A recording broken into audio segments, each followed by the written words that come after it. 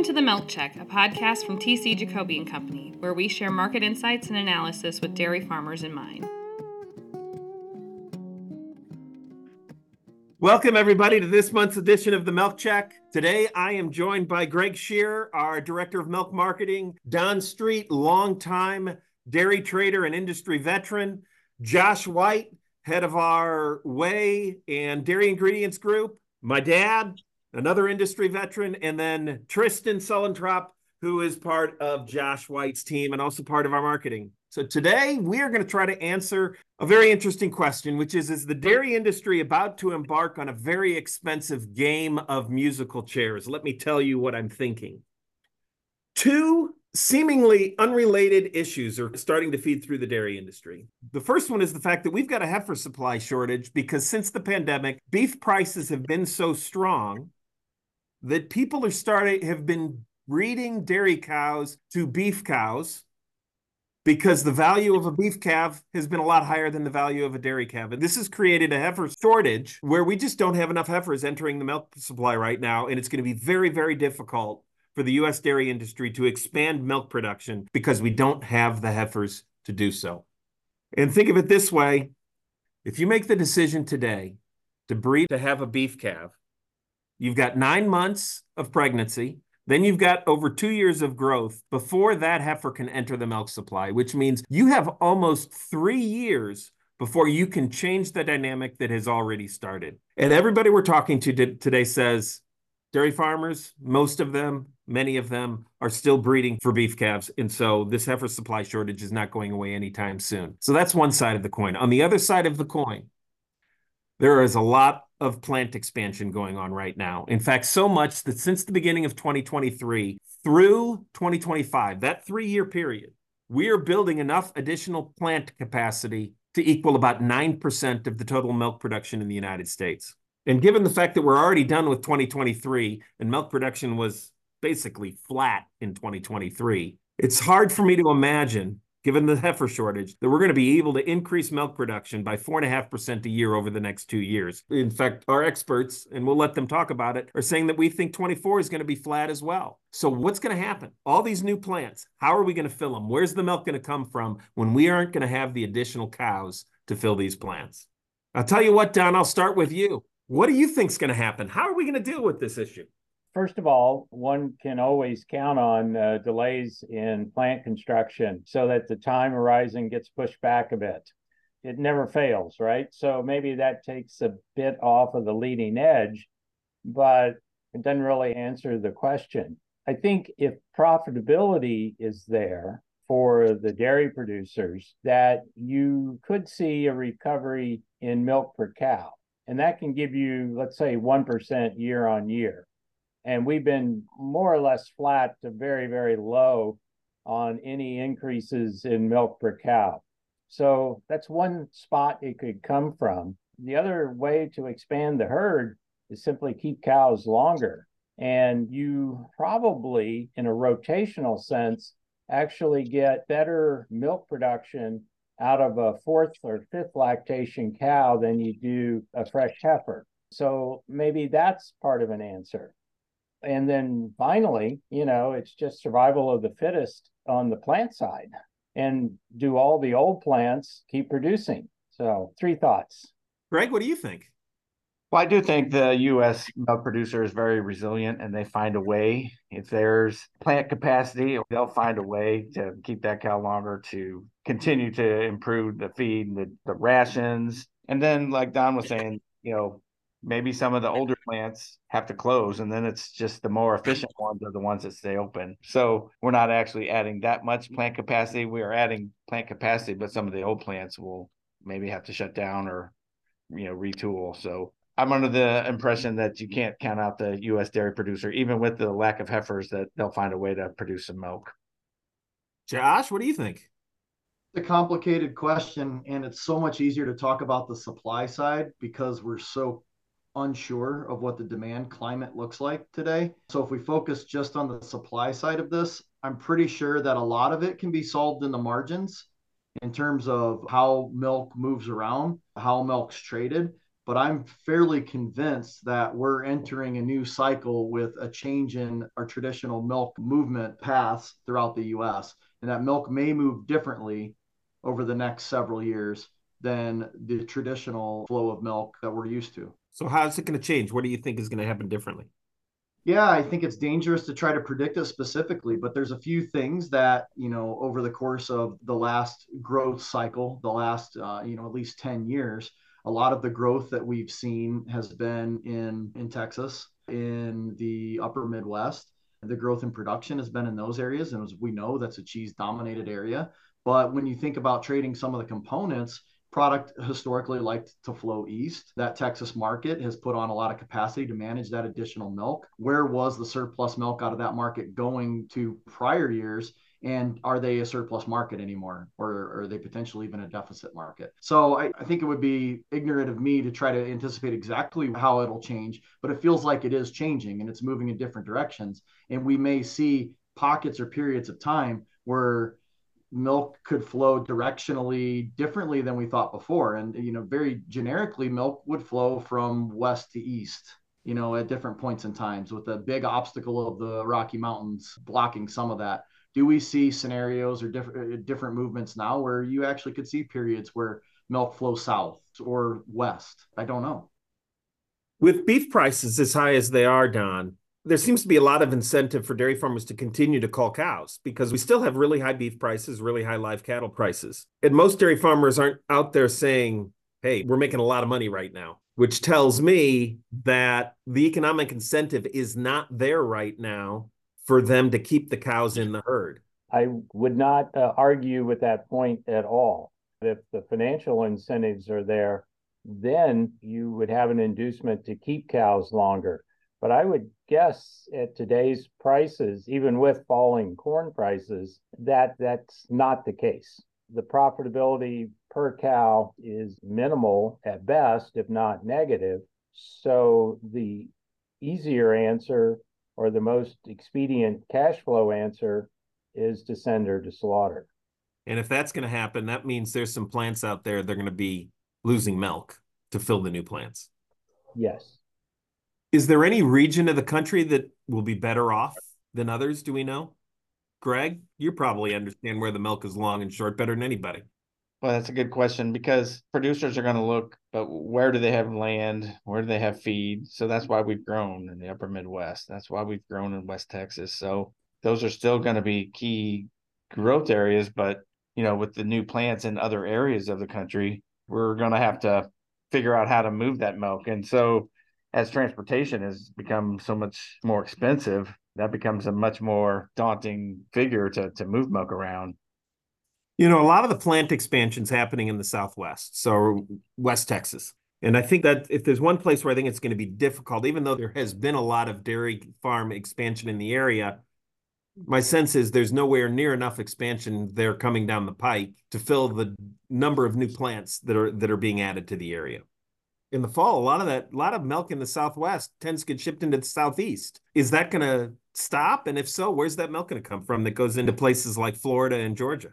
That's the key. In the first half of the year, it'll be fine. But when production's down in the fall and schools start up and we have the big rush on milk, where is that milk going to come from? It's going to have to come from, maybe it'll stair step some, but it's going to have to pull from the Northeast and the Mideast.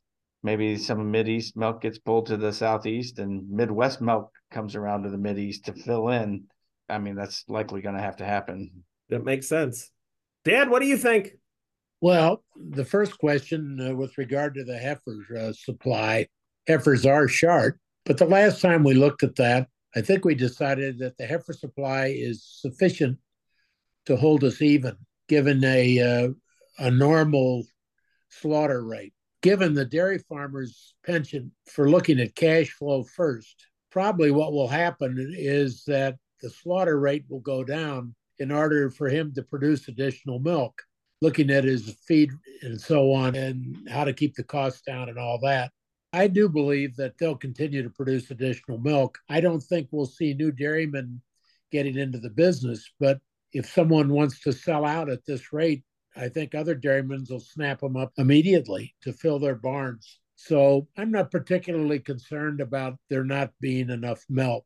All it means, as far as we're concerned, is that when someone needs an extra load, he's going to have to pay for it. This is the traditional solution to long and short supplies in the dairy industry, which we have seen for the last 60 years. So I don't think that's necessarily a big issue. The bigger issue in my mind is the overproduction of cheese. And given that cheddar cheese has become the base commodity that drives dairy pricing, and given the fact that cheddar cheese is probably going to be overproduced to the point where we're going to have to put it in the export market no matter what, I guess it's hard to visualize how this affects everything, but the base price will stay down, but the market for milk will gravitate towards higher premiums to people who can pay for it, which are specialty cheese manufacturers, class one manufacturers who need the milk. And I point out at this point that class one's decline seems to be leveling off a little bit. Sounds like what you're saying is dairy farmers should be happy about the fact that maybe the days of milk discounted by $10 a hundredweight just to get it moved in the second quarter in the spring, those days may be over. You're right. It's a good way to sum it up, but we may be back to where we were 20 years ago in that regard. So, Greg, you got the ball. When we look at a milk shortage up at all these specialty cheese plants up in the upper Midwest, it's up to you to make sure that they get it, no matter what. Well, we're going to have good haulers, and hopefully diesel fuel prices don't explode because the cost to move milk has grown so much. But like you said earlier, Ted, they'll have to pay for it if they need additional milk. They'll just have to help pay for that transportation to get it to the right area.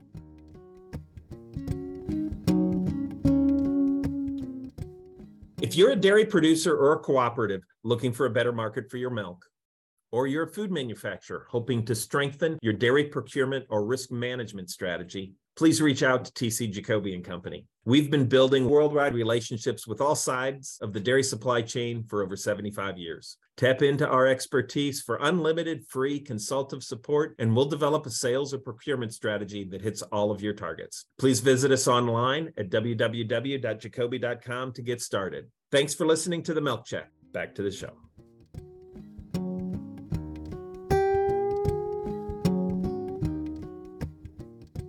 Well, to put things in a little bit of perspective, not that we are trying to support this, but, how low did the discount go when milk was long? I guess I don't want to even mention the number, but how high can the premium go when milk is short if someone needs to load to cover orders?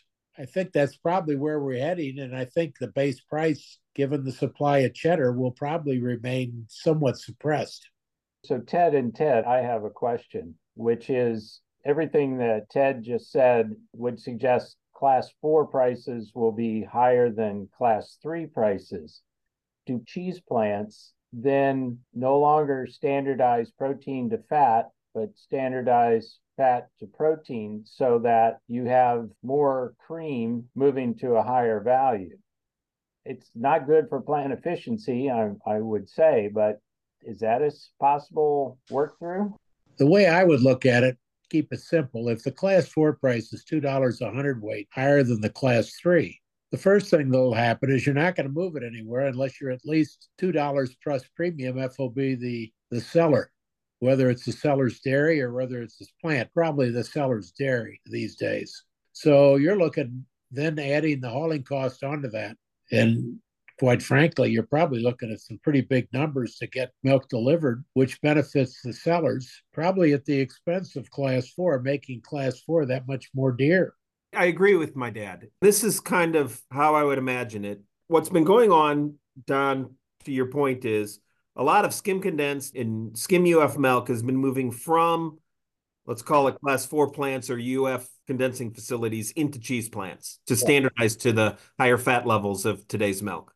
But those plants are going to really struggle to be incentivized to do that because that milk is a lot more valuable being turned into class 4 than it is into class 3. Correct. And so they'll keep it, which means now the cheese plants that are just taking in the milk off the farm at much higher fat levels than 10, 15 years ago are going to have to spin off that extra fat and then sell it in the form of cream. The process is going to invert because of the shortage of milk. You're going to have a much tighter skim condensed market. You're going to have a much tighter skim UF market.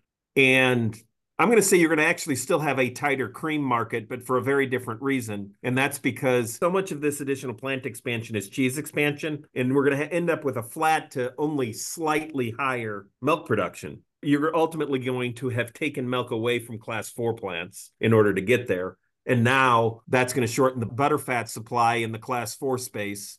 And that extra cream is still going to be in higher demand. It's just going to be coming from different places than it did a year or two before. It's going to be coming from a cheese plant instead of a butter powder plant. You know, there's another dynamic that's going to be very interesting. Traditionally, when we talk about depuoling, we're usually depuoling class 3 milk from the order.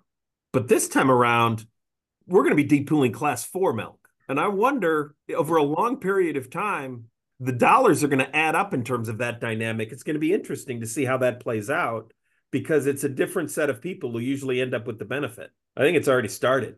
And that spread is very wide right now. So where I'm going with that comment is, you know, some of these co-ops that have a butter powder plant, geez, it seems to me they're going to be more likely to say, I want to keep that milk than sell it to some of their local cheesemakers. I wonder how much of that is going to happen in ways that we just haven't experienced before, because we've been around long enough that we tend to just immediately make the assumption that cheese plants get all the milk they need. But I wonder if this time around, that's not going to happen. There's a lot of moving parts to that, but I think right now you're talking about a very wide class 3-4 spread. And to be clear, we're doing that in a firm butter market, but a not so robust powder market because international demand hasn't been very strong. So a couple things that we have to consider is what happens if the international demand returns and they need product. We're already talking about the milk gap between 3 and 4 in a weak demand for global skim solids. The rest of the world isn't poised to respond either to milk production growth signals. We are clearly the market that can respond the quickest. And all of that being said, when a new plant starts, I'm not convinced anyone's going to short them of their milk, because part of that startup plan is to make sure that plant has the milk. And to Greg's point earlier, who's left wanting? It's going to get interesting. Another side to the coin is the corn price. You know, the corn price is what, mid $4 range right now? Low $4? I sort of lost track of it. $4.40 roughly. Yeah. So that'll also make it a little bit easier to produce a little bit more milk and keep the barn full. Beginning when is probably the biggest question. And Ted, I think you've brought that point up before too. How much at this price is available to be put up and how much has already been put up at a higher price? You're talking corn. Just feed costs. Yeah, good question. Well, and I think that's a good point. If this corn price, soy prices, let's call it dairy feed prices in general, stay low and maybe get lower between now and the fall, you may have dairy farmers looking at late fall 24 into 25 expanding, because now all of a sudden the math works because feed prices are low enough. And who knows what beef prices will do between now and then. You know, Greg brought up a great point. Every time, don't bet against the U.S. dairymen to figure out how to make more milk. That's right. Proven to do a pretty tremendous job in the past, but the things that have been mentioned, the availability of the animals to do that, the competitive market for those animals, and how we can do that by retaining. Maybe you can already expect that dairy slaughter rates are just going to be tremendously down to the majority of 2024. And the real question, you know, for me is, what is the earliest we can see a reversal in the U.S. milk production direction? What is the soonest we can see a supply response at this moment? And given heifer availability, given the decisions to put on large dairies and to build new ones, that model is a little bit different, and it is going to take a little bit of time. I agree.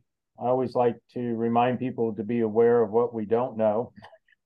And it's always a lot, right? We keep peeling the onion back month by month as we get more data and understanding of the markets, but things can always surprise you. What about how Jersey cows have been added to the herd year over year because they produce a pound of milk components at a lower cost compared to other major breeds? To what scale does this counteract the lack of heifers versus the added plant capacity in the U.S.? Let me take the first stab at that, Tristan. We've seen now for several years fat components of milk increasing 2% a year ago over the prior year and 1% this year. So it's fairly significant to where total solids in milk are well over 13% at this point. So that is just like producing more of 5 year ago milk, right? It's just more solids to process. And genetically, if we have a lower level of heifers entering the herd, it will slow that progression a bit, but it certainly won't stop it because it's already present. So those cows will keep producing until they exit the herd at a higher solids level. And I would further guess that the heifers coming in are more reflective of crosses between Jersey and Holstein or just pure Jerseys, to where that trend will continue. Anything else on anybody's mind on this topic that you think we need to address? I think we've had a good discussion. We welcome your participation in the Milk Check. If you have comments to share or questions you want answered, send an email to podcast@jacoby.com. Our theme music is composed and performed by Phil Kagi. The Milk Check is a production of TC Jacoby and Company.